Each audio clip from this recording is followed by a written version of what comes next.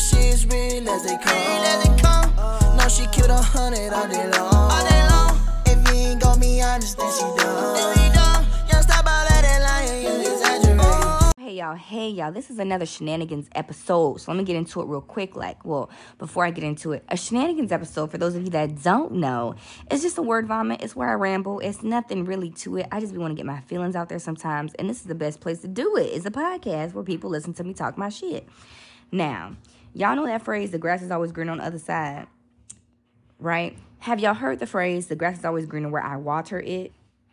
If not, I think you should add that to your repertoire. The grass is always greener where I water it. Now, I bring that phrase up because I found myself in a situation where my services was needed at one point, and then my services wasn't needed at another point.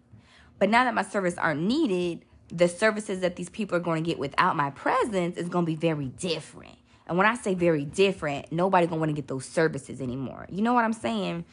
And not to say I'm that girl, like I'm her, but it's to say I water my grass. You know what I'm saying? I take care of my lawn. So whenever I provide a service, the grass where this service is pretty green, baby. It's pretty healthy. And people usually admire my grass, want to touch my grass, ask me how I get my grass so green. So when you take my services away from you, you are going to be taking away this greenery, right? Right? So in theory, the services that you are relieving me of, and I'm going to do on my own, people are now going to come and get my services from me because I was the green grass. And people normally go where the grass is green. Y'all following? Y'all get what I'm saying? Am I making sense?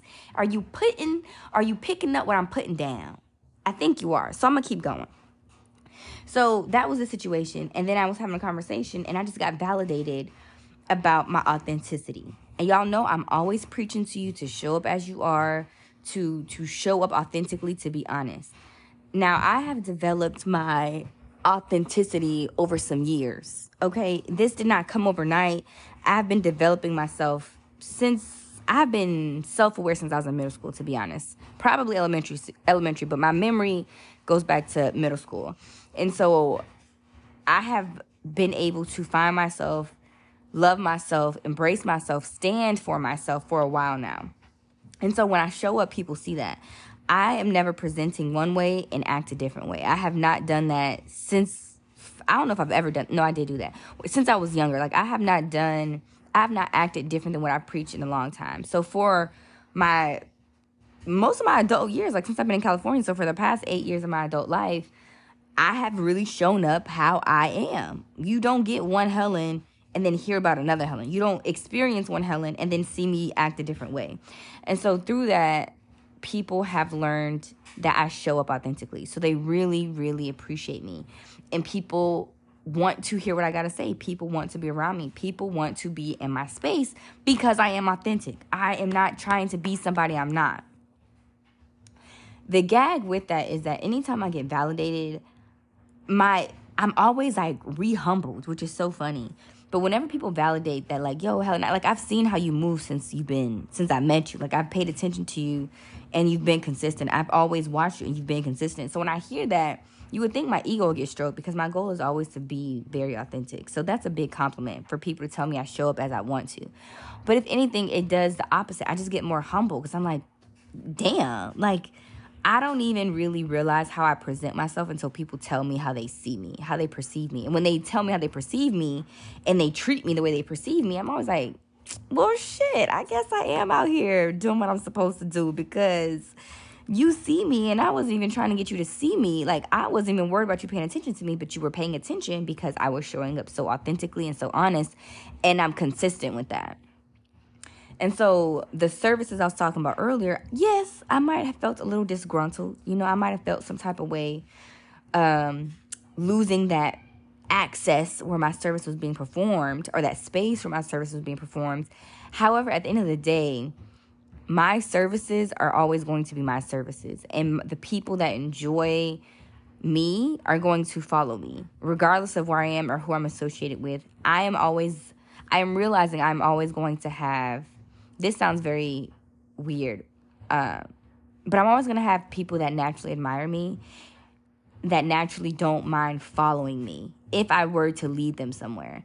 And that is a blessing. And that is something that I'm really, really starting to appreciate, that I got this respect and I got this love and I got this loyalty from people by just showing up as myself. I didn't have to do nothing extra. I didn't have to convince nobody.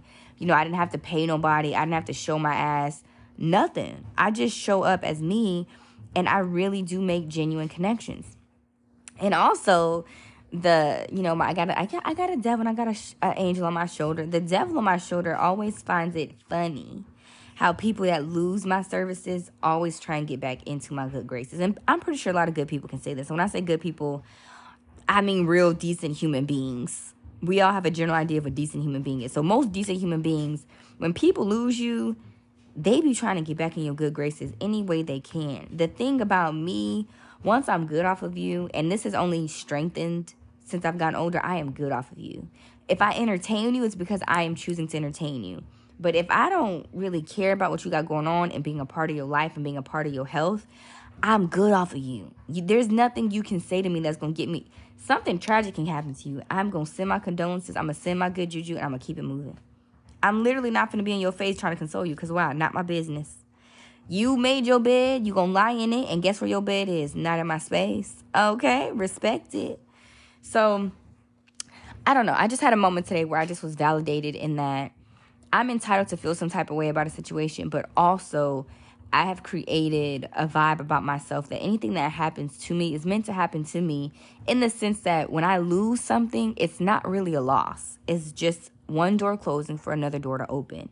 It's never really me taking an L, although it be feeling like an L sometimes. And so the message, I guess, should be always continue to be yourself and continue to water your lawn. Continue to water your grass. This is not a new concept, y'all. I know y'all have heard the grass is out. People always want to grow the grass is greener. Make sure your grass is green. Make sure your grass is always green for yourself, ultimately. But let's say you do want to have people follow you. You do want to have those that you love, look up to you, respect you, trust in what you say. You need to water your grass. I think that's really what it boils down to. Take care of yourself. Take care of your values. Take care of your morals. Take care of your emotional well-being, your mental well-being, your financial well-being, and everything else kind of falls into place if you're being authentic to what that looks like. If you are fake in any aspect of your life, it gets exposed. That's just my personal, humble opinion. It gets exposed. So water your grass, be authentic, and make sure you accept what's for you and you exclude what's not. If your services aren't wanted in one place, go where your services are wanted. Create a space where your services are wanted. You do not have to be anywhere you are not tolerated. That's actually a quote I always There's a quote that I always read because I have it on my journal. And it says, always go where you are appreciated, not tolerated. All right? So water your grass. Go where you are appreciated, not tolerated. And continue to be great, authentic. Love on you and those around you. All right, I think that was a good enough ramble. Thank you so much, y'all. I really do appreciate y'all's support, y'all's love, y'all listening to me. I just appreciate. Spread that good juju, spread that love, spread all the positive vibes, and always be blessed, Jericho, baby. Independent queen got her own shit. She don't need no stylist, got her own drip. Confident, walk around with her head lit. On her own, she done did it, she a breadwinner. A go-getter, yeah. You know she is real as they come. No, she killed 100 all day long. If you ain't gon' be honest, then she done.